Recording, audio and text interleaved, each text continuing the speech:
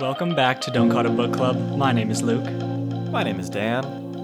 Another great Cradle episode coming at you today. We're gonna whip this at you like a like a golden dragon. You know what I mean? A very specific one. Yeah. Okay. This episode is on Ghostwater, Book 5. Let's first get to some listener comments. Right. The first comment I want to address is about an ongoing theory that we've been playing with a little bit. We've had some back and forth with the comments about our Jai Chen theory.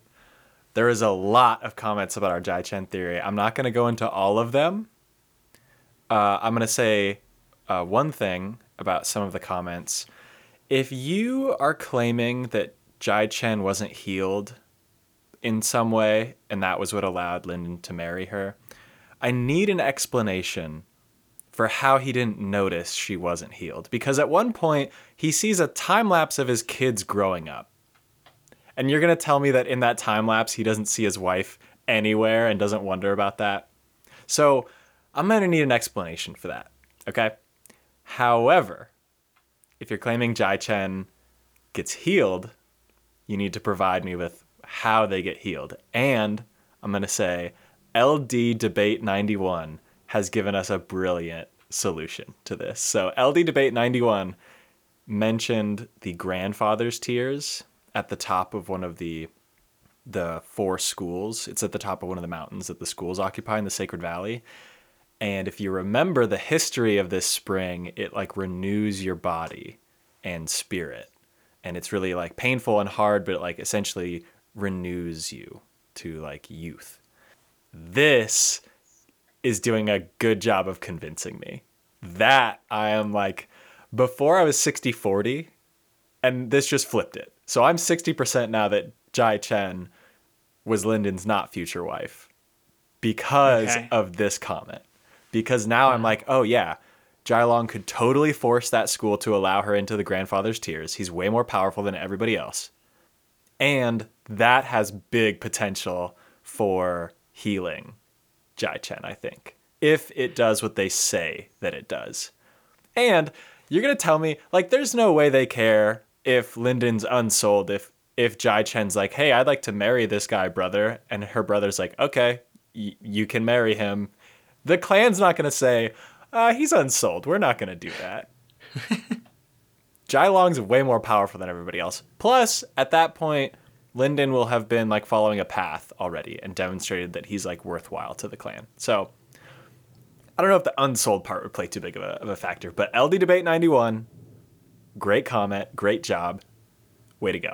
That's a powerful comment to sway Dan a little bit there. To sway Dan away from one of his own theories is tough. There were a lot of speculation about how she would be healed, a lot of different ideas. A lot of them very plausible. I would agree that I think that's my favorite one too. That one feels good. Also, Luke, you keep putting this theory on me. You said this theory, okay? No, I'm still on this theory. Okay, fair enough.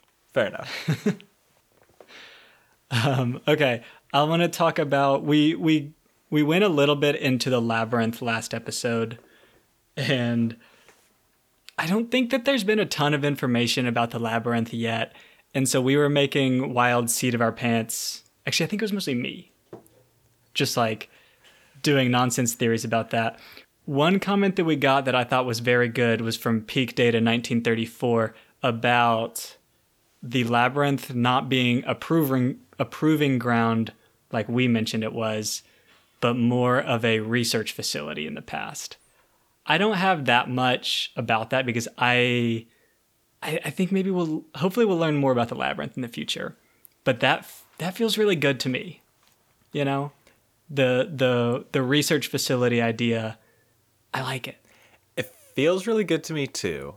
And it feels really good to me too because we're starting to get a lot more into the research, especially in Ghostwater. We're starting to get a lot more into the research side of things, the research side of developing a path and developing sacred weapons and things like that. And apparently it takes like a big like structure where you have all these quote unquote scientists working together. And this labyrinth, it seems pretty good for that. It seems like a big research complex. So I am into that. I'm also into that because that's also kind of what the Transcendent Ruins used to be a long time ago. Like there was a Soulsmith's Forge at the top of them. These people doing this intense research in the Transcendent Ruins. So that also strikes me as good because it fits into what it's, kind of what its nature is from what we've seen so far. It is interesting how, like, there's definitely still something at the center of it that they're trying to understand. Like, potentially that's the thing they're researching. So I think the research facility theory has a lot of potential here. I don't know if I'm willing to completely lose our old theory, because I also really like that one. And we haven't seen any Soulsmith forges in the labyrinth, right? We've yet to see anything in the labyrinth that indicates it's a research facility. Like nobody's come out with notes about constructing these brilliant treasures. It's just all the treasures are in there. Mm-hmm. And so I don't think we have evidence one way or the other yet, but it does feel very good. I agree. Yeah. We'll keep it in our back pocket. Okay, so a couple other comments that I'm going to go through. One, I think that was made by multiple people, but I'm going to reference by Loner Actual that the duel I keep ranting about, and how I don't understand why it would be so important. We've gotten some comments about it being partially because of the very specific timing, and how it could be like a triggering mechanism to get the Aurelius family over the hump, basically. I think that's a good point. I still am I'm still a little bit skeptical of why it's so important, but I'll concede that. Another one that I think multiple people have talked about that I'm going to talk about a little bit later in this book also is something about Ethan kind of hiding his power, but we'll talk about that in Ghostwater. So, okay, those are the comments in depth that we were going to go into. Let's do some highlights that we missed, that listeners mentioned that we wish we had talked about. Number one, I don't think we talked about the Bleeding Phoenix Rising, which I'm realizing now is crazy, because it was great. The Rising of the Bleeding Phoenix, a couple different parts of it, and the fact that it's just like a natural disaster kind of thing. Yeah. For I don't know, billions of people, and we get not too much of an inside look, but some like disaster cleanup details, which is very interesting. Yeah. There's a little like FEMA response to the Bleeding Phoenix going up, which is pretty fun. Yeah. And great scenes about the red light. And the description of the red light is also great. Like Lyndon talking about feeling like he's drowning in blood from this red light. It's not just visual, it like affects all the parts of his like spirit. Very cool. Yeah, very good. Okay. Another highlight we missed. This was from a while ago, I think. This one's about Cassius. Cassius just crushing a bunch of high golds. Where they realize who he is, and they freak out, and he does his little like movement technique and just like quickly kills, I don't know, 6 of them or something like that. We're loving it. I'll say we didn't talk about that in depth, but after your theory about Jai Chen, I just like quickly listed a bunch of cool shit from the end of Black Flame. Cassius's fight was one of those things I listed. But yes, I did not spend a lot of time talking about how Cassius is like, hey, did you recognize me? You didn't recognize me, dog? And then she recognizes him and is like, oh, fuck, I gotta get out of here. And he's like, no, that's too late. That was incredible. Absolutely. That was a great moment. Another moment that I generally think is really funny that we didn't talk about is the part about Orthos being a turtle. That was funny. I don't know why. We haven't really mentioned Orthos. I'm going to go ahead and preview this, I'm going to talk about Orthos a good amount in Ghostwater, so I'm not going to spend a lot of time on it here. But in a minute we'll hear more about Orthos. Another really cool scene from Skysworn that we didn't talk about is Ethan painting the location of the duel before anyone knows about it ahead of time. Another little like building up Ethan moment here.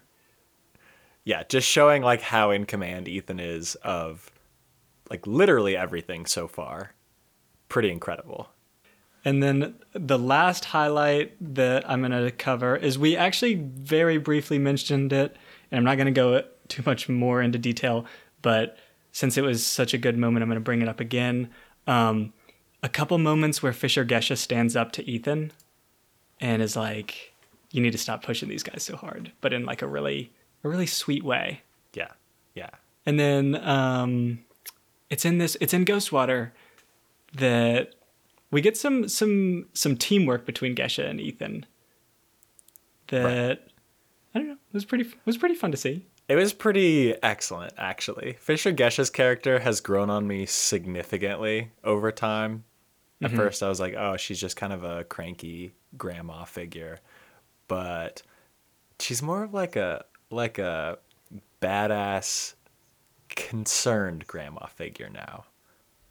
Well, I think she has the grandma vibe some of the time, but then she also has like is more a part, like she's not a main part of the team, obviously, but she's more a part of the team than I want to like. I don't want to sideline her just with the grandma role.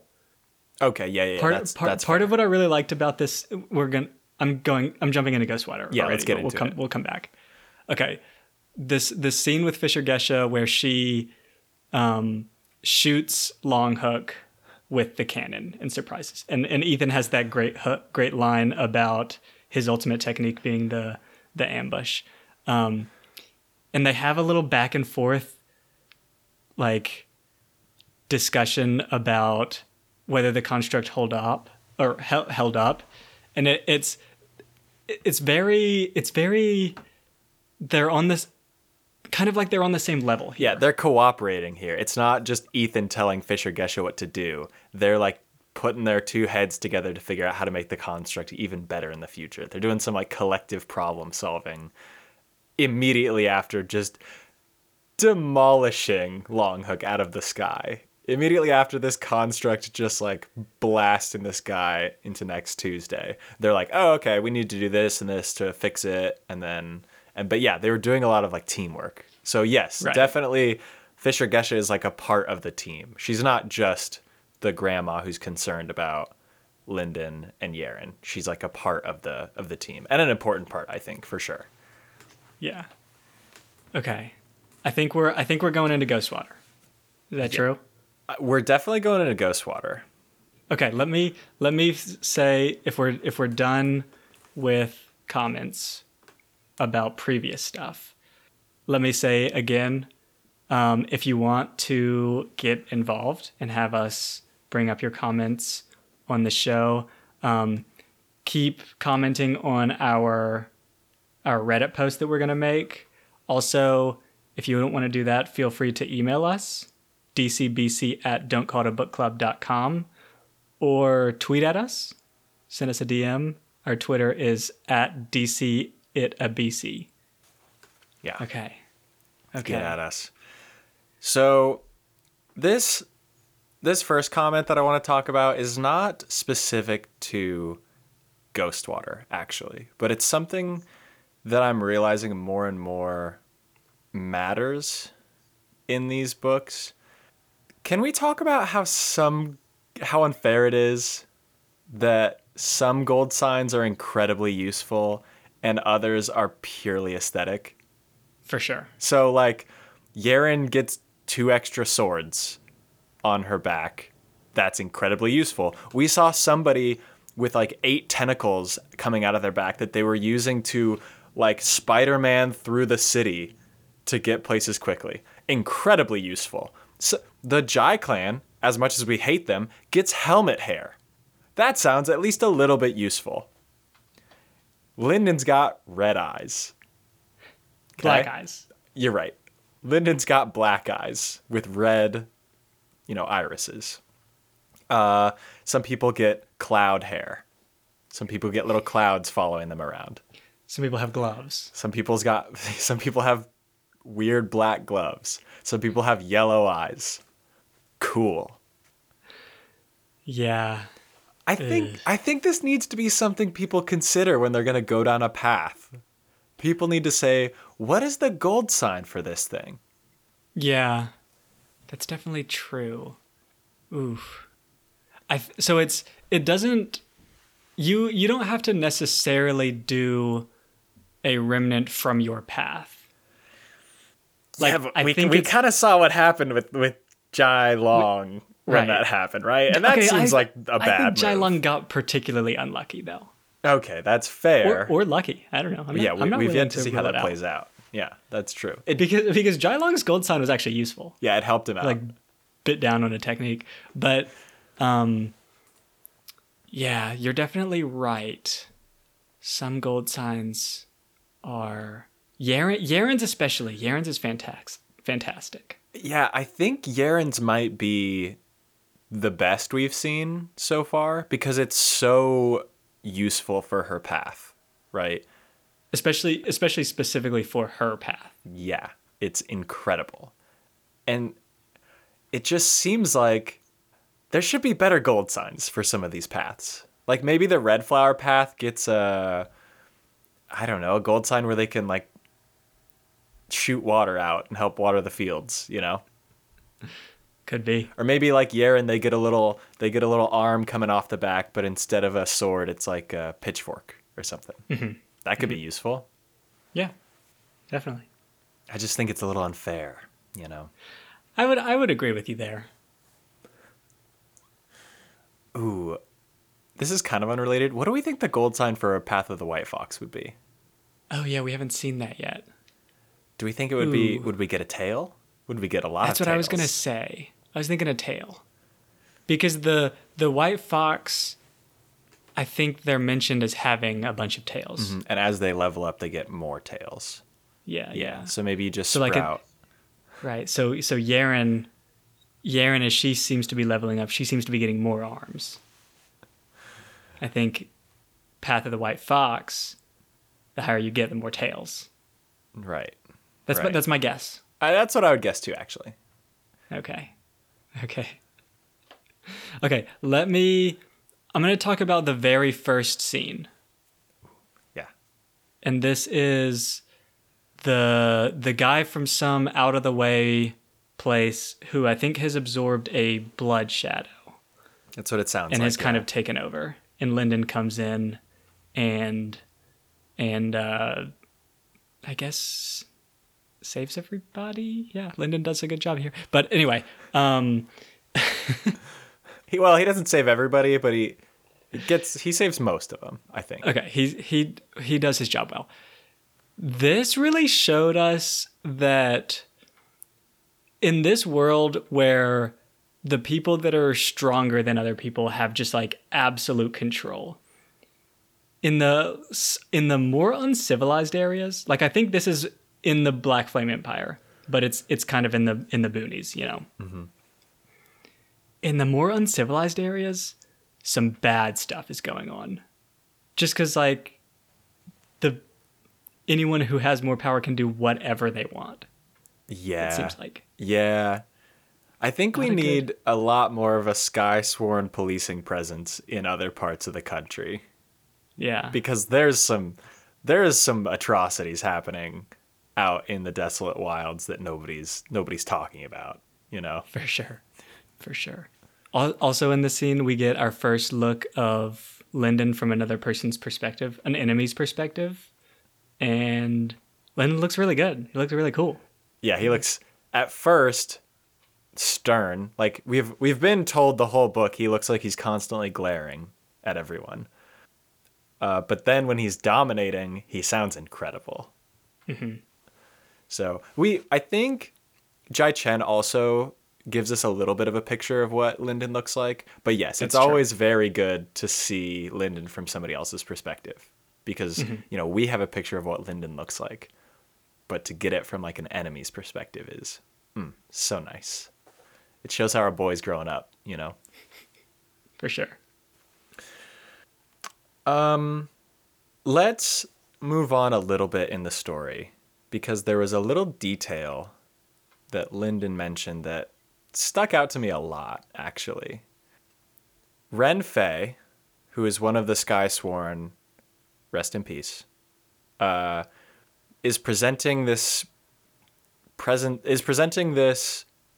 diagram of Ghostwater and the kind of like structure of how it's organized. And it's like this hologram she pulls up, and Lyndon says, yeah, it's pretty good, but if that had a White Fox binding, that would be incredible. You could hear the sound of the water, and you could like see more detail. And he essentially says with a White Fox binding would be so much cooler. What that means is that the soulsmiths in the Sacred Valley are using White Fox bindings for things. And from what we know about a binding, it comes from somebody's remnant. Mm-hmm. So the places that a White Fox binding can come from are either a sacred beast that's a White Fox, or a sacred artist on the path of the White Fox. So that means when these soulsmiths from the Sacred Valley in the Wei clan are making these constructs with White Fox bindings, they're coming from either their dead buddies or sacred foxes that they've murdered out in the woods. More likely the dead buddies thing, probably. That's pretty grim, I think. It's pretty dark. Yeah, I don't think it's that unusual for Cradle. Mm-hmm. But it's pretty dark from our perspective. Yeah. Yeah, you're essentially like, hey, check out this new thing I made. I call it a Game Boy, and I used Keith over there, his dead body, to make it. It's tough. It is tough. It's tough to especially handle. If you're going, because there's a different level of things that you would want like if you were to die and leave a remnant, there's different things that you might want your remnant to go towards or not go towards. So we've heard a few times of like weapons that have been made. I forget what weapon it is, but I think in this book we hear some weapon that was made. The bow that Mercy uses is made from a remnant. Yeah. Yeah. Like a like a herald or something like that. That's pretty cool. But I don't want to go towards like I don't, like you said, a Game Boy. That's not what I'm choosing. Yeah, I mean, I don't think you have much of an option. Right. Your friends have to be powerful, I think, in order for it to choose where you're going. Because we saw when Lyndon kills the gold dragon and she teleports away, her remnant, they like usher off to be made into something dope. Mm-hmm. Which, like, yeah, you would want your remnant to go to something dope, okay? You don't want it to be like a VCR, right? I don't want my White Fox binding to be a part of a VCR because it's going to be useful for like 2 years and then it's garbage. No, you can't give those things away, okay? For sure, yeah. Maybe you put that in your will in this world. Yeah. You just have a list of cool things that your binding can go in. Like if you like design, if you've got the blueprints, then they've got to do it because it's like, oh, now I don't even have to do research. I can just follow this. That's a good move. Pop that binding out and throw it some AirPods and boom, we're good to go. Yeah. That's what I like to be. Okay. My next note is once we get into Ghostwater. The pocket world. Mm-hmm. And that's the very first part. We're meeting all these new True Golds that are really powerful. It's kind of tense, but it's not there yet. And then our boy, the new Akura, just casually, absolutely murders Ren Fei. Yeah, this is my first note from this section too. A mood setter here. It was terrible. Okay, so none of the Skysworn are very cool in my book. They're all kind of assholes to our cool squad. But Ren Fei I was kind of into. Because Ren Fei seemed like a little bit more relatable than her like partner in the Skysworn. And she seemed like she kind of cared about our squad a little bit. Like she had that moment with Mercy where she was like, yeah, I'm really tired. This kind of sucks. And so I kind of felt for Ren Fei a little bit. Her dying was kind of rough, you know? I don't think I'm as... Lyndon was like, yeah, I didn't want her to die, but she was kind of a dick to me. And I get that, Lyndon, but I'm not quite as like, I don't really care that much about it. Also, the way that she died sounded so bad. It was just so casual. Right. She just kind of fell apart with nothing. Like, absolutely no warning, essentially. Like Harmony just raises a couple fingers and his shadow blade just slices her in half. Oof. That the other thing with that scene is we get a couple moments, I'm going to bring one up later, that just shows how shitty the Black Flame Empire is, because Ren Fei and Harmony are on the same advancement level. Yeah, but he kills her by raising his fingers and she doesn't even know it. Yeah. Brutal. Yeah, you're right. It very much set the tone for the whole Ghostwater experience. Because as soon as she's dead, it's Lyndon and Orthos against people who are like about Harmony's level. Nobody is on Harmony's level, but people who are like close enough to be in there with him. And Lyndon's low gold. This gets back to something that I was talking about last episode that I was getting pretty hype about, and I'm going to get pretty hype about again. Lyndon is never fighting anyone his own advancement level. This book is only like the second or third time Lyndon has ever fought somebody that's his advancement level, and that's when he just leveled up to True Gold. At the very end. I don't even think that counts. It doesn't count at all. Lyndon is constantly punching above his weight, and he's crushing it. Okay? Lyndon deserves all the props he can get. It's incredible. The fact that people aren't terrified of this guy in the outside world is absurd.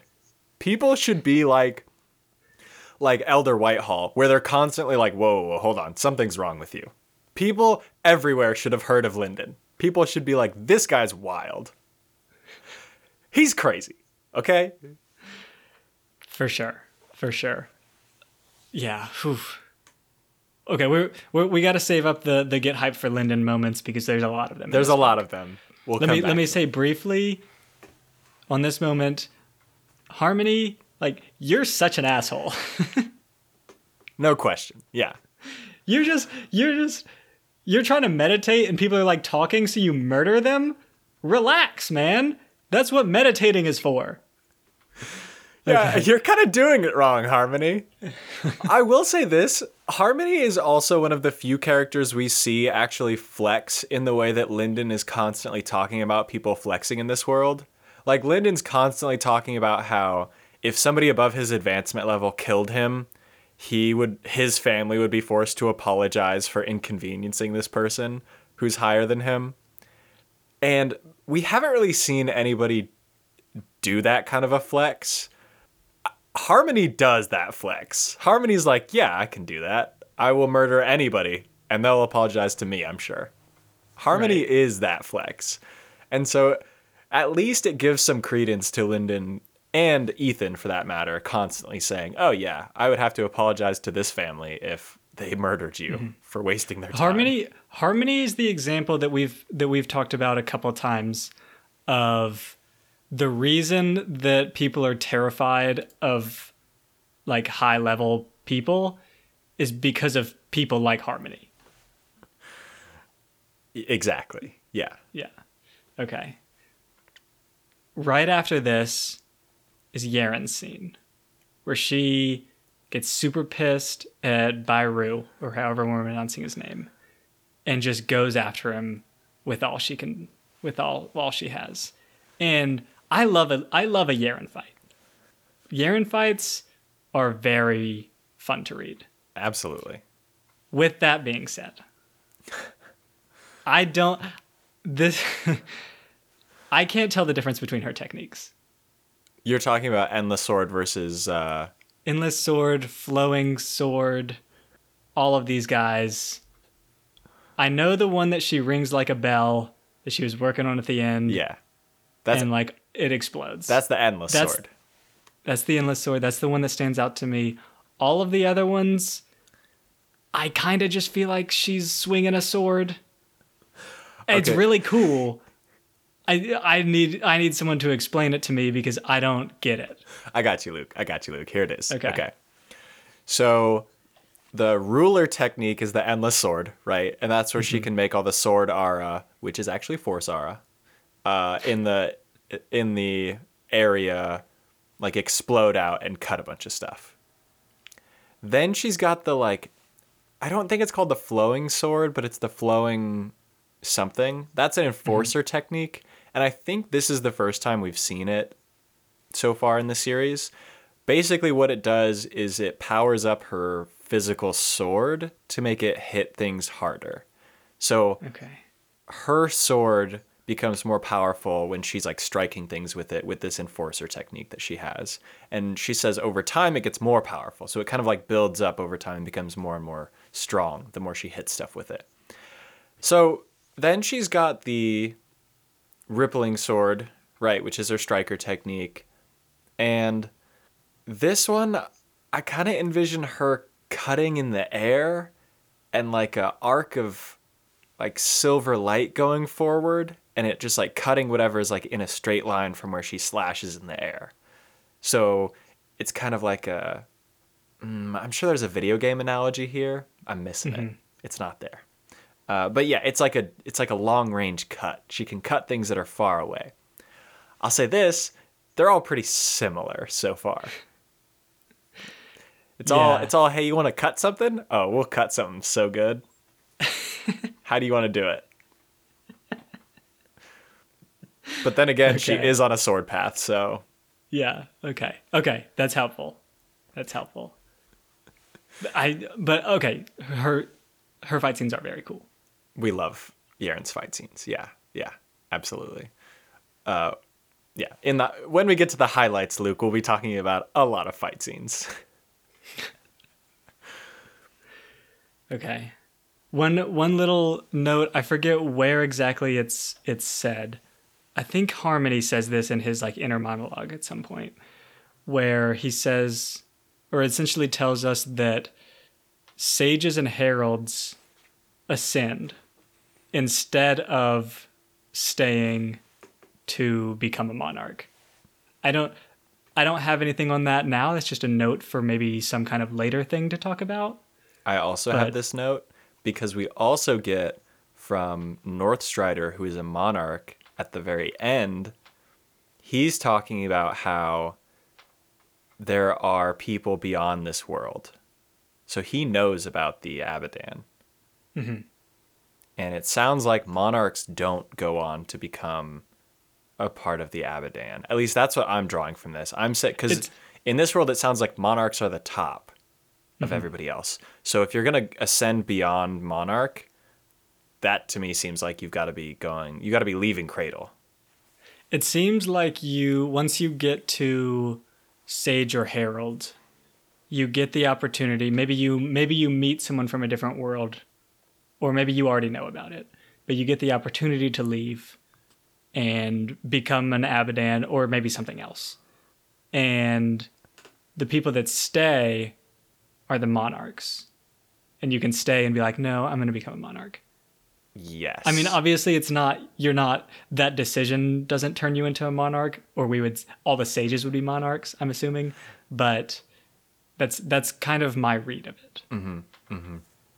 I think there's also an important distinction here between sages, heralds, and monarchs and everybody else that we get in this book. Because here we're getting way more of the like spatial differences. So Ghostwater is a pocket world. There's a void key that you can create a little box in the middle of seemingly nothing. There are portals. There's a what were like a gate stone that you can teleport. There's a lot of spatial teleportation happening in this book. All of these things have to be created by a sage or above. So that to me is like linking together to the ability to like manipulate space with somebody who could potentially either like leave Cradle or maybe like knows about the Abadan. Because too, at the very beginning of this series, the first person who causes Suriel to come in to Cradle is somebody who teleports out of nowhere. Mm-hmm. So that to me says maybe they're like on about the same level as sages, heralds, and maybe monarchs, because all these people seem to have some like grip on manipulating space in a weird way. You know what I mean? Yeah. Yeah. But we definitely got to keep an eye on that. Like what's going on with monarchs? Because they seem very different from everybody else. Right. So in Ghostwater, in Ghostwater, we get introduced to what I think is uncontroversially known as a fan favorite, and that's Dross. Mm-hmm. Were you getting major, like, Wheatley from Portal 2 vibes? Okay, so someone else linked me to this. I had never played Portal 2. Mm-hmm. I went back and watched the video, and to me, I think the cadence that I heard from Wheatley in the way that he talked is how I imagined Dross, but the voice was different. Is that what's your inner voice for Dross? My inner voice for Dross is Wheatley, because I played Portal 2 before reading this book, and it just like stuck out so much to me, the similarities between Dross and Wheatley. Obviously Dross is actually like, I think, benevolent, and Wheatley seems to maybe not be as benevolent. But I was getting huge Wheatley vibes. The other vibes I was kind of getting were maybe like a little bit of C3PO vibes, where he's like telling you probabilities that you probably don't want to hear. Mm-hmm. So yeah, I was getting a lot of Wheatley and C3PO vibes from Dross, which we love. We're very into Dross, uncontroversially. Yeah. Dross is great. Dross is another Ethan type of character where he, like, in a book full of people that are super serious, Dross and Ethan are really the only two funny ones. So, in my opinion, so far. Yeah. Ooh, we're very excited to see a little Dross-Ethan interaction.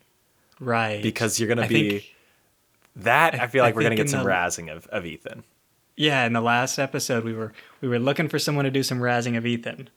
We'll see how that turns out. Okay, let's stay on this little area where we first meet Dross.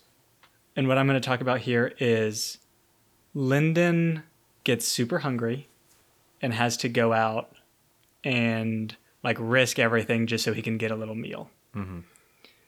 And I know that Lyndon's pack was destroyed and like he lost a lot of things, but he didn't lose everything. You don't have some granola bars in your pockets, Lyndon, who is always prepared. And I know you have cargo pants. I know one of your pockets is granola bars. One of your pockets... And just granola bars. One of your pockets has a Nature Valley oats and honey granola bar that is just dust at this point because of how long you've had it. It's just dust and crumpled oats. But you're for sure busting that open and pouring out the remnants into your mouth and crunching down on that. For sure. Lyndon is the person that they made cargo pants for, Luke. Lyndon's got cargo pants, a fanny pack, all of it.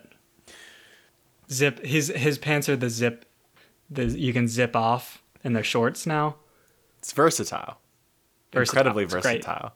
It's great. This leads me to some personal news. Oh. And that is, Dan, I have finally perfected my granola bar recipe. Oh, wow. Wait, homemade custom granola bars? Homemade custom granola bars. My recipe perfected this week. I figured it out. It's fantastic. Is that going to be Just Are we putting I that just needed to on the site? Are we putting that in the with the episode description, or where's that recipe going up, Luke? Ooh. If you want the recipe, we'll tweet if you want the recipe, comment. If you want the recipe, comment on the Reddit post. We will also tweet out the recipe. So follow us on Twitter. You'll get We're starting a food blog now too. Okay. That was just, and then okay. The part of this that also is really cool, another cool Lyndon moment, when he goes out and he's fighting these fish guys. The scene that's super cool is he's got one on his hand, and then he just like cycles Blackfin and tears it apart. He tears it in half. It's incredible. He's got like two hands on its mouth, like one on its upper part of the mouth and one on its lower jaw, and rips it in half. That's so dope. If you don't think that's so dope, get your health checked, dude. It's Seriously. incredible. It's incredible. Okay. I want to stick with Dross for a little bit longer, because we find out at the end of this book Dross is like Northstrider's attempt to recreate the presences that the Abadan have, and he's trying to do this. There's like a lot of parallels to like modern artificial intelligence research that were coming in with Dross and how they were trying to create Dross. And I actually thought this was an excellent like representation of how AI research has progressed over time. Because like at first, when Northstrider's trying to get Dross created, essentially, I'm going to call the grand design Dross from now on, because Dross is like this AI that gets created.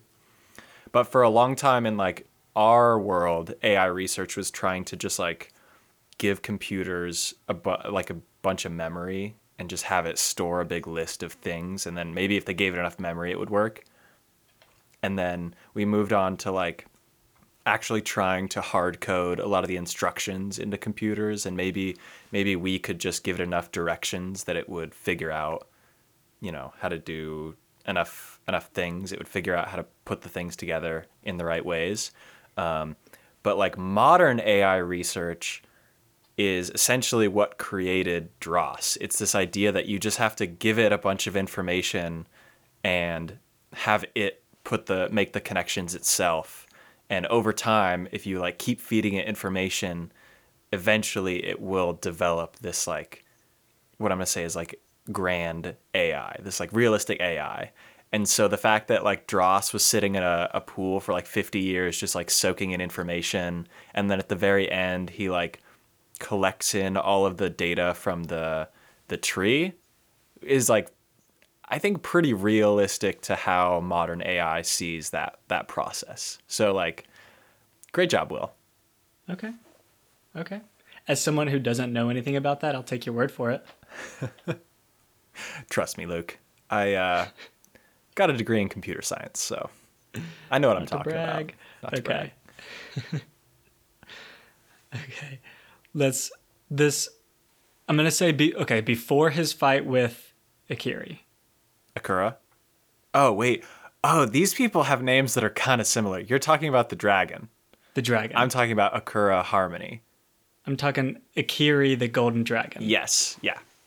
Before his fight, and I think it's right before then that Dross and Orthos are having a little back and forth on Lyndon's odds. I'm not really going to talk about that, but in this scene, Orthos is super worried. Or not, no, he's not super worried, but he's very serious, right? Mm-hmm. But he's confident. Mm-hmm. And Little Blue, who we have not talked about very much, is like super worried. And little very small detail, Orthos like puts his leg down, gets Little Blue up on his on his shoulder, and they watch the fight together. I think it's fantastic that Orthos and Little Blue are like kind of friends. It's great. The contrast between those two creatures is incredible. They're as far apart as you can be, but they're buddies. They're the best of friends. Yeah. Yeah. It is very sweet. I also really like that. Yeah. Okay, and this might be a highlight, but I just have that his fight with Akiri is dope. Yeah. I don't want to get too into it right now, because once I start going on this stuff, we'll end the episode with all the highlights, because it's a ride. Okay. But I want to get some other comments in before we get there, because I think once we get there, it's going to be off the rails. For sure. Okay, let me talk about a Yaren scene then. Mm-hmm. And that's when they first go into the like Akura area, I guess. They're like fortress in the middle of the island. Yeah. Mm-hmm. And this is another kind of like recalibration scene where we get a view of the outside world outside of Black Flame Empire. And that's his name is Old Man Low. And he's just like the servant kind of guy that's out there that greets Mercy. And it's like, oh, this guy's just kind of a scrub. And he talks he talks to the golden dragons and unveils his veil, and he's an overlord. And this guy's the servant. Big perspective changing moment here. Yeah, the Akura clan beats all ass. The Akura clan is incredible. And he's not only like a servant, but he's like the best servant. Did you catch the scene where the sage, the Akura sage, is talking with Yaren, and she like asks for a map, I think, or something, and just holds out her hand, and this guy's there instantly with this map and puts it in her hand and is gone in the next instant? That's a servant in the Akura clan. Not bad.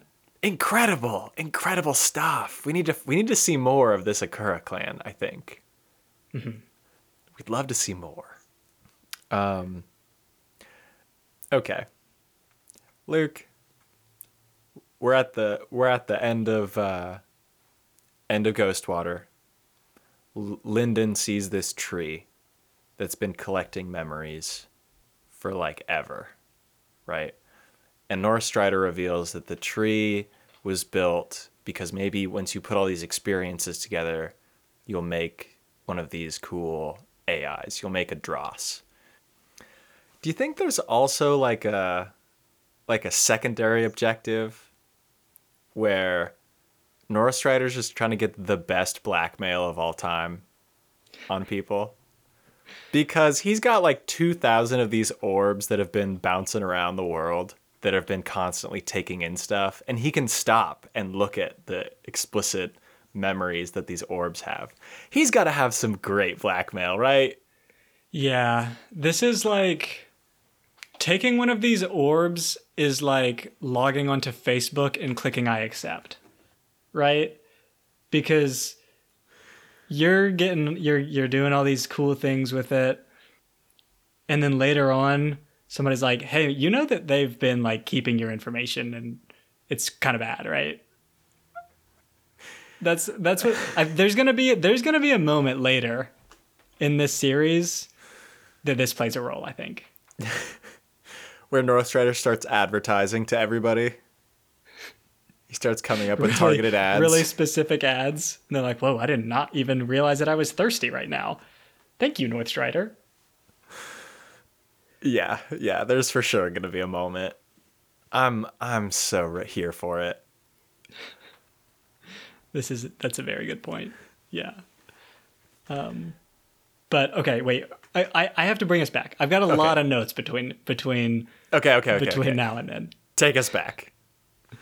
Let me first just say Yaren gets absolutely shafted in this book because this is a cheating book. Lyndon is just going through and absolutely cleaning up. Yeah, this level up is huge for Lyndon. It's a big deal. And I feel bad for Yaren because Yaren doesn't end up advancing. And okay, let me I'm not going to say that Lyndon's was cheating because he did earn a lot of this, right? Yeah, it It's high sounded risk, high terrible. reward kind of thing. It sounded terrible. Yeah. Right. So we'll say that. Yaren's advancement is really cool, where she again puts herself at the most risk possible. And I love the little scene where she's practicing a technique on one of the dragons, and the dragon is like, "Are you freaking practicing a technique on me?" Yeah, Luke, this is a highlight. That scene is incredible. Okay, there's a highlight that I've taken off the board. That scene is so good. Okay, I'm gonna go back into Ghostwater. Lyndon gets to the Spirit Well, or I don't know the names of them. Dreamwell, Spiritwell, Lifewell.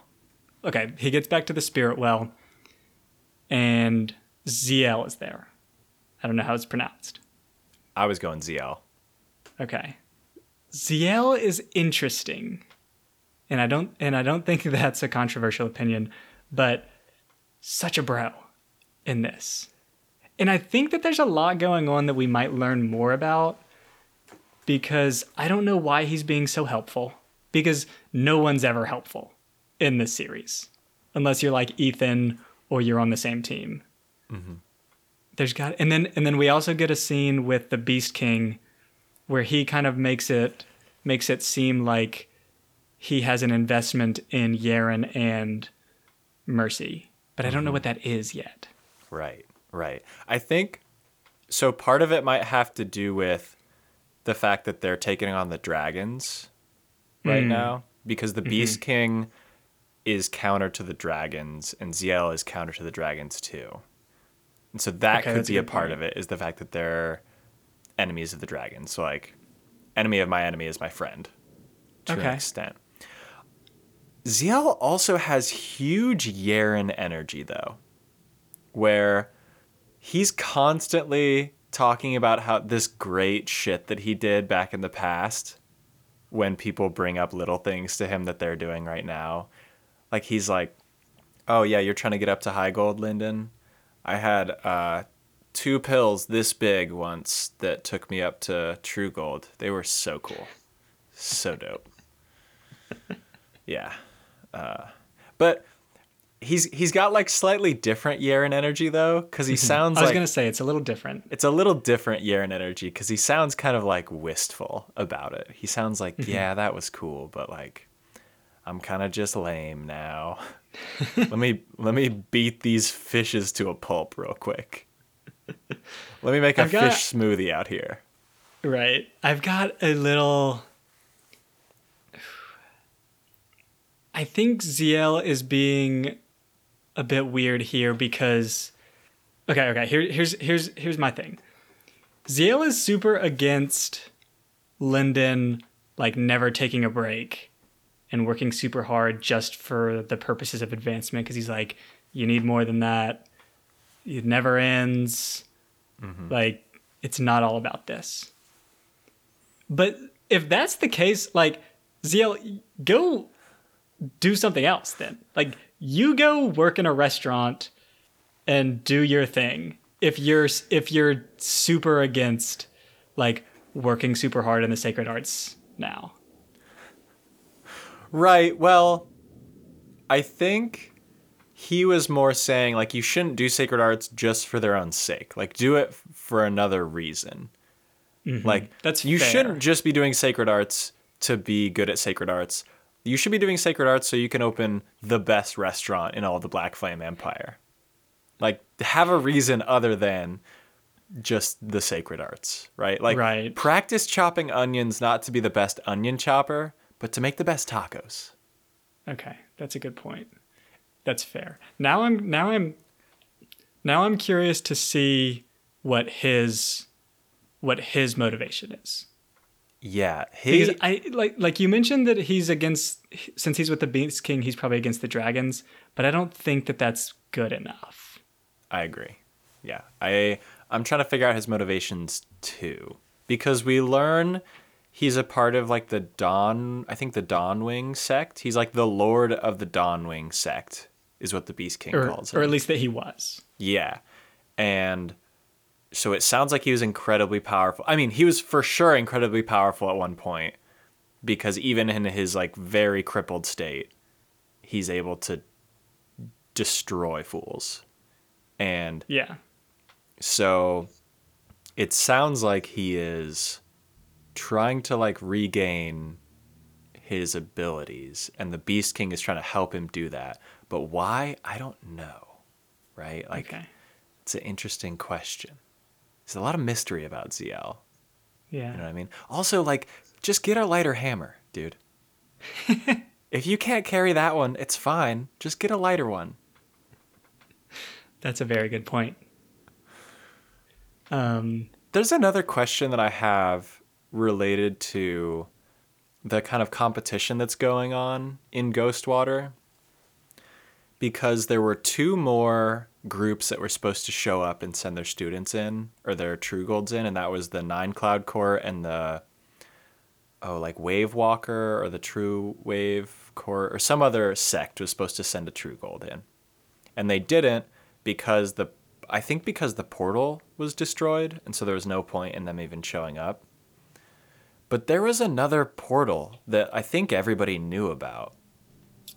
Yes. So I think that everyone was waiting on this group to show up to start. Mm-hmm. And once the portal gets destroyed, they're like, okay, whatever, we'll just go ahead and start. Mm-hmm. Mm-hmm. So I don't think that those two groups that were supposed to come didn't come because of it being destroyed. Okay. I think that maybe they were running. Everyone just assumed that they were running late, and they're like, whatever, we're going to go ahead and get started. Mm-hmm. And maybe they're chalking it up to the portal being gone. Yeah. But my guess is that there's a different thing, because you're right. Like, that's not a big enough reason for you guys not to come. Luke, exactly. So then we've got to come up with a reason for why they didn't show up. Luke, got an idea for why they might not have shown up. Okay, Luke, so we have to come up with a reason why they didn't show up, because they still could have entered Ghostwater. They were in there for months. So they could have shown up late, and there's probably still a bunch of cool stuff. As we saw from Linden, there's a bunch of cool stuff in Ghostwater to take advantage of. So why didn't they ever show up? In this book, we're learning that there's a competition about to happen. And this competition is going to be extremely important and determine a lot of things in the future. But everybody's focus right now is on Ghostwater and what's happening there. And there's a bunch of underlords and monarchs paying attention to what's happening at Ghostwater. Maybe because it's a prelude to this competition, sure. But that means they're not paying attention to these other two groups that are out there in the world doing something else unrelated to Ghostwater. When Linden was about to participate in a competition against a bunch of other people, what did he do? The very first competition. The very first, you're talking about the Wei Clan little tournament that Linden goes in and like sets up a little trap to use. Linden's setting up traps in the competition. Think about it, Luke. Everybody's attention is focused on this little Ghostwater spot. That's little potatoes, okay? Nobody's going to really care who wins the Ghostwater thing. But this big competition sounds incredibly important. So if I'm from the Nine Cloud Court or that other sect, and I know I'm going to be competing against everybody in a little bit in this other competition, I'm for sure setting a bunch of traps on the stadium floor. I'm burying a few remnant wasps down there, you know? I'm setting up some sweet traps. So I think they intentionally didn't show up. I think they never intended to show up because they're trying to get an edge on this future competition. Okay. And that probably doesn't take the form of burying little traps in the ground. That's more of a metaphor. I mean, we saw okay, maybe we whatever saw a in launcher construct from Fisher Gesha that blasted an Underlord out of the sky. Okay. They could Okay. be burying these in the floor of whatever competition place that they're doing. Could be. We'll keep an eye on it.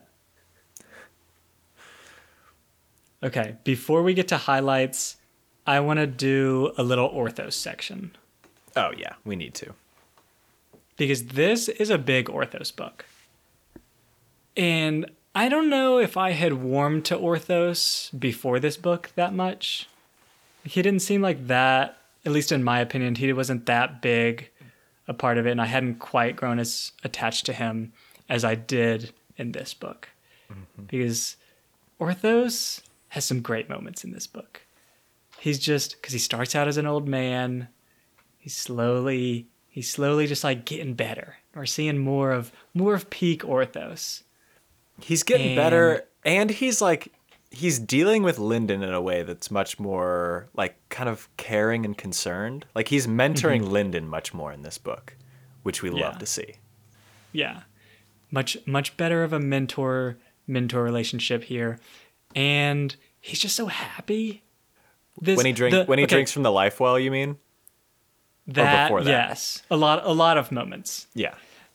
I think one of my favorite moments in this book is when Lyndon's like, I think Orthos has been fighting with the Sea Drakes because he keeps coming back in with like a super happy look on his face and like scratches all over himself. That like bonded me to Orthos so much. That felt to me like after I take my dog on a hike and she's like hyped up and super animated. That was a great Orthos moment for me. After that, I'm all in on Orthos. Yeah. Orthos is incredible this book. Not like he had incredible fights. Don't get me wrong. The fights with Orthos were great. But it was more the dialogue with Orthos that connected me to him, where he is like encouraging Lyndon and he's got this like complete confidence in him when he's talking to Dross. That's just like, you guys are pretty tight, you and Lyndon. You're actually like helping him out in a pretty major way. Way to go, Orthos. I was kind of wondering, so Orthos is a big turtle, right? How's he doing a backflip? I'm having a really hard time picturing Orthos doing a backflip because I'm imagining a turtle. And sure, this turtle is like really strong and obviously not slow, but I'm having a hard time watching it spin and do a backflip in the air. Do you know what I mean? Yes. It just, the fact that Orthos is a turtle makes it a little hard for me to picture some of the acrobatics that he's doing in these fights. I think that's fair. It's hard to do with a story like this because Orthos's body that I'm picturing it is just not capable of this kind of thing. But we're in a world where he can do like he can do like the burning cloak, right? And do some explosive movements. But he also seems pretty agile. And I think that's just like we don't have that. Which sounds obvious, but like I agree with you. I don't know how to picture it either. And I'm not taking in the argument about like Teenage Mutant Ninja Turtles. Like I'm not where like those guys are mostly human with a little tiny shell. That's not I'm Orthos. not even entertaining that. Definitely not. If you're sending me that comment, take it away. Just delete that one. We don't want that one. Every other comment, hit us with it. But Orthos is not a Teenage Mutant Ninja Turtle. Okay? It's absurd. Speaking of Orthos, and this scene we get where he essentially goes from an old, dying turtle to a fresh, right out the egg, ready to destroy some fool's fighting machine. This comes from the life well, right? And Lyndon sees that for him, at this time, it doesn't really do anything. Like, it's a good drink. It's very refreshing. I'm sure Luke would really love the taste of this water because it tastes like green tea. Luke, come on, get together. But it doesn't help him out that much. Yet, he sees it essentially give Orthos eternal life. And we find out when he gets down into Northstrider's chamber, he's only got one vial of it. Are you kidding me, dude? Lyndon. Take some of your Monster Energy drink vials. Dump them out all over the floor because that's garbage compared to what's in this life well. You've not seen anything like this before. Right. Lyndon. And this is the one that's like the most valuable. Dross is like, oh, almost nobody got this one. This one is like, oh boy, really good. And Lyndon's like, I'll just take the one. Yeah, okay. Let's put some numbers to this. Lyndon's got let's say Lyndon's got 30 vials.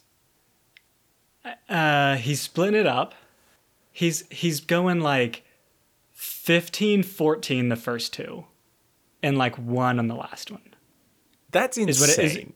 That's what he's doing. Is my guess. Yeah. Well, but he's also got, okay, we should say this. He's also got gigantic jugs that used to be filled with regular water that he's replaced. Huge jugs. Okay? And he has 1 vial of this immortal life elixir. Okay, right. That's how Lyndon's rocking this right now. The first one that gives super good focus, sure, that's good. But like, you described it as a night's sleep in a jar. That's not good enough to compare. I mean, maybe it's good in a pinch, but you could get the same thing from a night's sleep. Right. The next one is you can get the same thing in like tons of pills, right? That's not unheard of. But this life well? You see Orthos go from like an 800-year-old dying turtle to like brand new. Mm-hmm. This is like reversing the aging process. Lyndon. All the other stuff goes on the ground at that point. It's all gone. Bye. You can sell little spoonfuls of this one and get tons of the other things. The Jai Clan Underlord, here, have a spoonful of this life elixir that will cure you of all of your shit. Give me all of your things too for it. Okay, thanks. Bye. Yeah, the Jai Clan, I mean, okay, it's too late for them, obviously. But the Jai Clan is giving you everything they own for a sip of this. 100% they are. Yeah. I didn't even have notes on this, but you're totally right. The other crazy thing about this is that Lyndon is drinking the water from the Dreamwell over time. So he is emptying vials that contain this water. It's not even like he would have to pour out a bunch of it. He could just say, oh, I've got 10 empties from... It's... Okay. Yeah, but then you'd have to clean it and... This is not a water bottle that you get that you can just throw in the recycling and forget about it, okay? We need to be reusing these vials. Okay? You can't just crush it and expect it to disappear into nothing, okay? What a waste. What a waste. Oh. All right. You want to get to... We've gone along, and I have a lot of highlights. Okay, yes. We're getting into highlights now. Okay. First highlight. I think it's funny how the dragon is like stereotypically greedy kind of thing early on in this. I didn't even catch that, but that's brilliant. Yeah. A ton of Dross highlights. We talked about Dross a good bit, but tons of little Dross highlights. One of my favorites is when he is describing the good things about the first well. And one of them is You can freeze it and as ice cubes and make your drink glow purple. A good little Dross moment. But there's countless other ones. Dross is incredible. The other one that sticks out to me is when at the very end Dross finally levels up and becomes this AI who can freeze time and like plan out a fight. I don't know if you saw this movie, but there was a Sherlock Holmes movie with Robert Downey Jr. that came out like a long time ago where he fights like a boxer in the ring. And the scene from it that everybody remembers is him saying discombobulate when he's like smacking him upside the head in this like slow motion replay.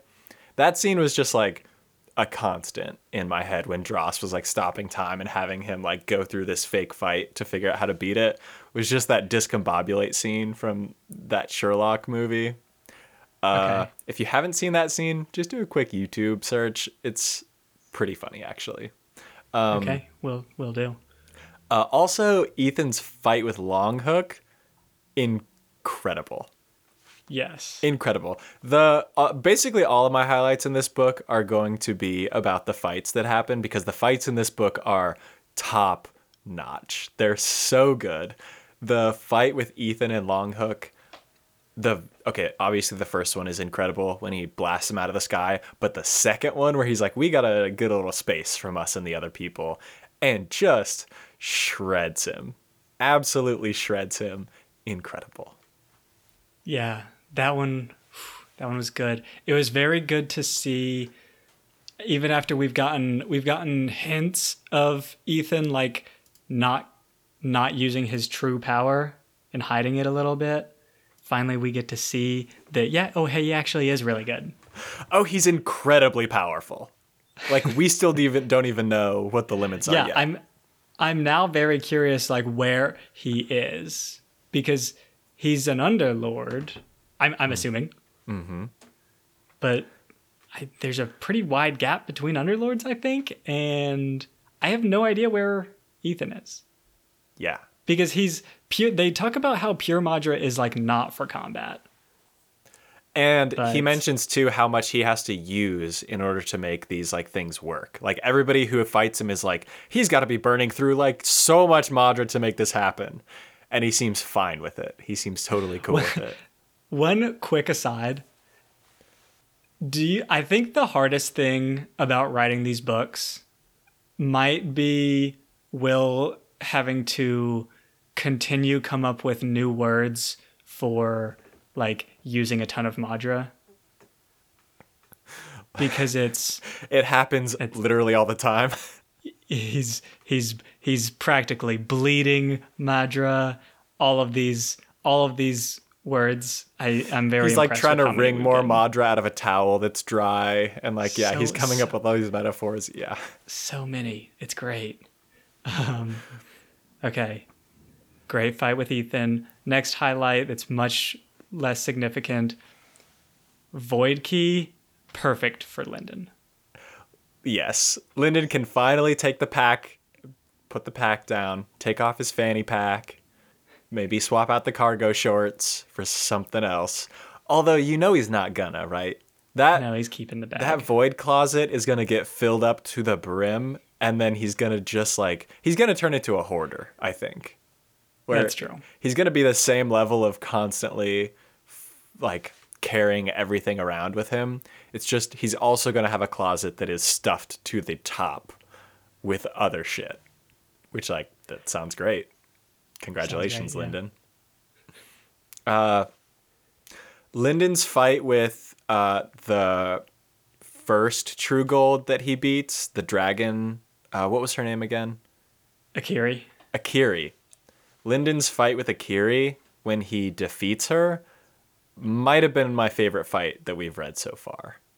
Okay. I loved this fight scene. We're combining like Lyndon's insane combat ability with his like willingness to sacrifice and take a hit to get the hit on somebody else, and how he just he utilizes an empty palm, and it's just like all these things coming together in this fantastic fight scene. We loved it. Incredible. And it's somebody who's 2 levels of advancement above him. Lyndon! Incredible. This is like if he had beaten Jai Long, right? Oh, I think more so. More so, right? Because I think that like everyone in here is very high on the True Gold scale, right? So this is like a top level True Gold that Lyndon is beating. Yeah. It's fantastic. It's so incredible. I love it. You love to see a critical empty palm. Love to see it. Yeah, because it takes everybody off guard. So good. Also, the fight with Akura Harmony, also incredible. Those two were like fighting for top spots for me. Yeah. Okay. That one's definitely a highlight. You mentioned it already. The little Dross thing where he comes up with a battle plan, and then Lyndon does it to perfection. That's a great scene. That scene's so good. Yeah. Yeah. Especially because I really like that the plan, the description of the plan that Dross gives us takes up a lot. Like it takes up several pages, I think. And then the actual implementation is like a paragraph because Lyndon just does it so fast. Yeah. I loved it. So good. And the fact that Dross is like, okay, do this, and then, oh, wait, nope, that one will kill you. Hold on, back up. Do this one instead. So good. So good. Okay. Yeah. Lyndon develops the Soul Cloak, which at the same time really lame, but also really cool. Like it sounds kind of lame because it's like, yeah, it just makes me like really, my movements are just good for when I'm using it. But also, that's really cool. Right. I bet you would be really good at basketball when you're using the Soul Cloak. Yeah, I almost wonder if, because the Soul Cloak, I see it as giving him like a similar ability to Yaren's Steelborn body. Like to me, it sounds pretty similar in that it's like basically strengthening him a lot and allowing him, it's like strength and precision, whereas Black Flame is just like pure power. Yeah. Yeah, I think I got it. I don't think it's just strength. Like it's strength, precision, graceful. Yeah, Just okay, like that's all, a good point. I think all aspects of movement are just like better, and maybe not individually as good as like the pure strength of the Steelborn, but everything is just better. Yeah. Which he's got to look so good when he's fighting now, right? Yeah. The man looks incredible. The other thing that's incredible about this is he eats all these fish that level up his body to be way stronger. What's not explicitly mentioned in this book is that when he uses the Black Flame cloak after he strengthened his body, he's no longer sucking down Madra to prevent his like bones from breaking, right? Ooh. So now that he's strengthened his body, they can actually like take the impact from all of this like enforcer technique that the Black Flame utilizes, and so he doesn't have to drain a bunch of Madra to constantly heal his like bones from breaking when he shoots 40 feet off into the distance. That's like an incredible feature that we didn't really like have explicitly mentioned anywhere, but is like a huge power up for Lyndon that we loved. Yeah. Okay. That's a very good point. I didn't even think about it. Okay. Another one. I like that Ethan gives off the look of a spoiled brat. I think maybe it's Longhook before their fight is like, oh, this guy probably has never even worked for the Sacred Arts. He looks like an idiot. I really like that because like Ethan obviously so much has, but he also really kind of hasn't. Like Ethan also does act a little like a spoiled brat from what we've seen so far. Okay. That's true. But I don't think we know this yet, but I feel like Ethan has gone through it. I think so too. And I also don't think we've we've have any evidence of it, but you're right. I just feel like Ethan's gone through some shit. But how he acts like with his family in the Black Flame Empire, like how he acts with the clan there, he's kind of spoiled. Right. But I But think I like the because I'm assuming there's a contrast there, and I like it. yeah, absolutely. We also, the little bit we get of Northstrider, incredible. Northstrider says like one word out loud in this scene at the very end, and he's just like, Akura Harmony? No. And leaves Akura Harmony to die, and that one no is incredible.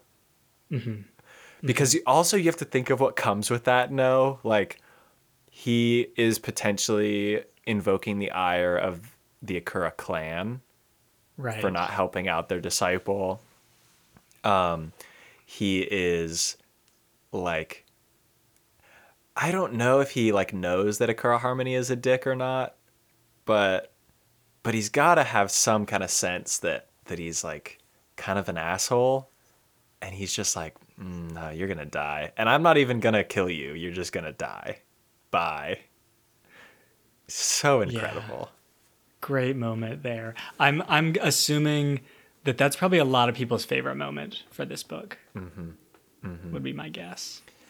Oh man. Yeah, and Okay. the last highlight I have is just like the leveling in this book is choice. Lyndon's leveling in this book is incredible. Where we get Lyndon going from low gold all the way up to true gold, and getting Dross as this like cool AI thing that can help him out, and this void closet thing he can use. Just like the level up we go, the place we start and the place we end in this book are vastly different, and I love it. I love where we're seeing our boy grow up. Definitely true. I've got a few more highlights. One, this line from Yan Shu Mei, or however we're saying her name, the lady with the blood shadow in the world, that doesn't make any sense. None. I thought that was interesting. I don't have anything about it, but I'm interested in it.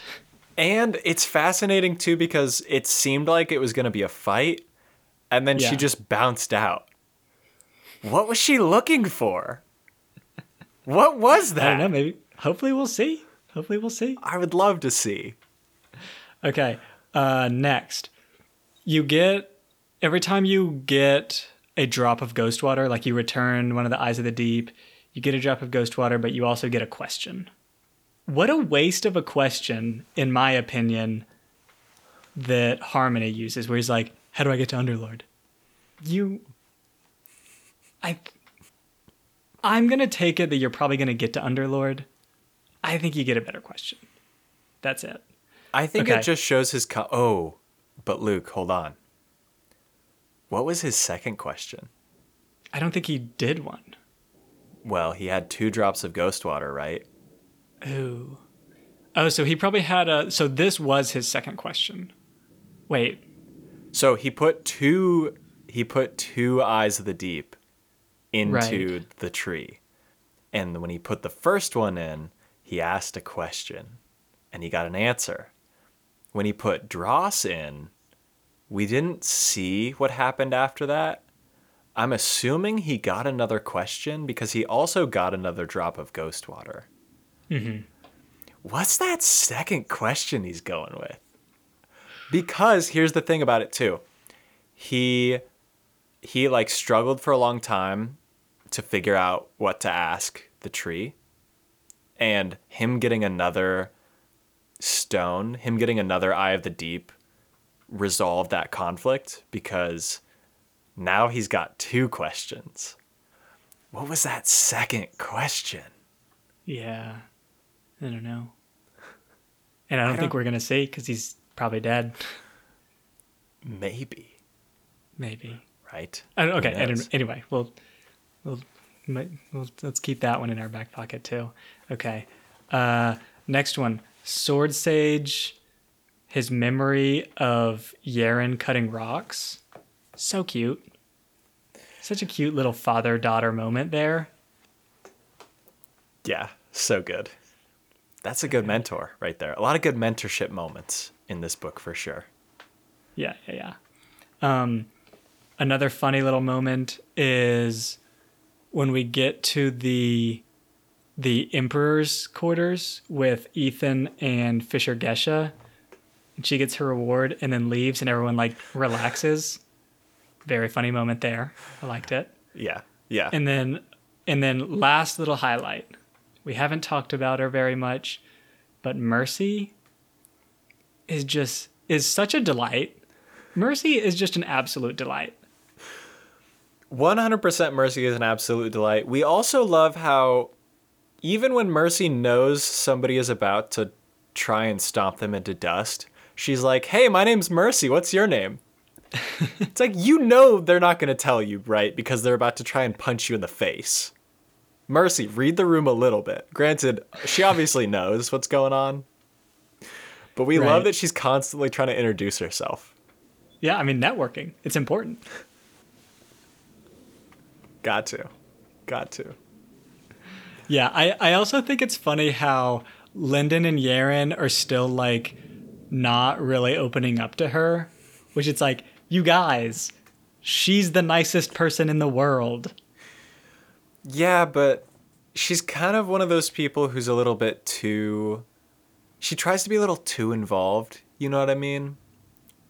Where, like, Lyndon and Yaren are kind of doing their own thing. They're cool with it. And then this person's like, "Hey, when are we hanging out this weekend, guys?" And you're like, oh. Yeah, but she's a delight. Yeah, but she's like a train wreck waiting to happen, Luke. Come on. Okay. She's also a part of the, like, scary death cult family that a lot of people don't want anything to do with. Mm-hmm. Granted, they sound extremely powerful.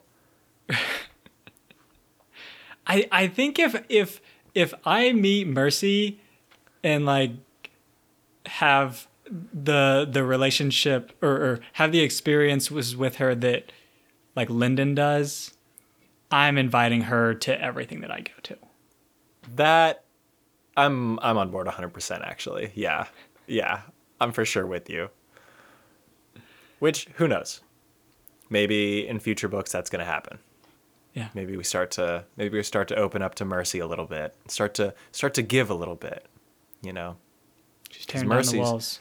Mercy's, brick by brick. Mercy's going to tear down those walls and start a great friendship. Also when Yaren is like, "Okay, friendly time's over. We've got to fight." And Mercy's like, "Oh, wait, we're friends? Nice."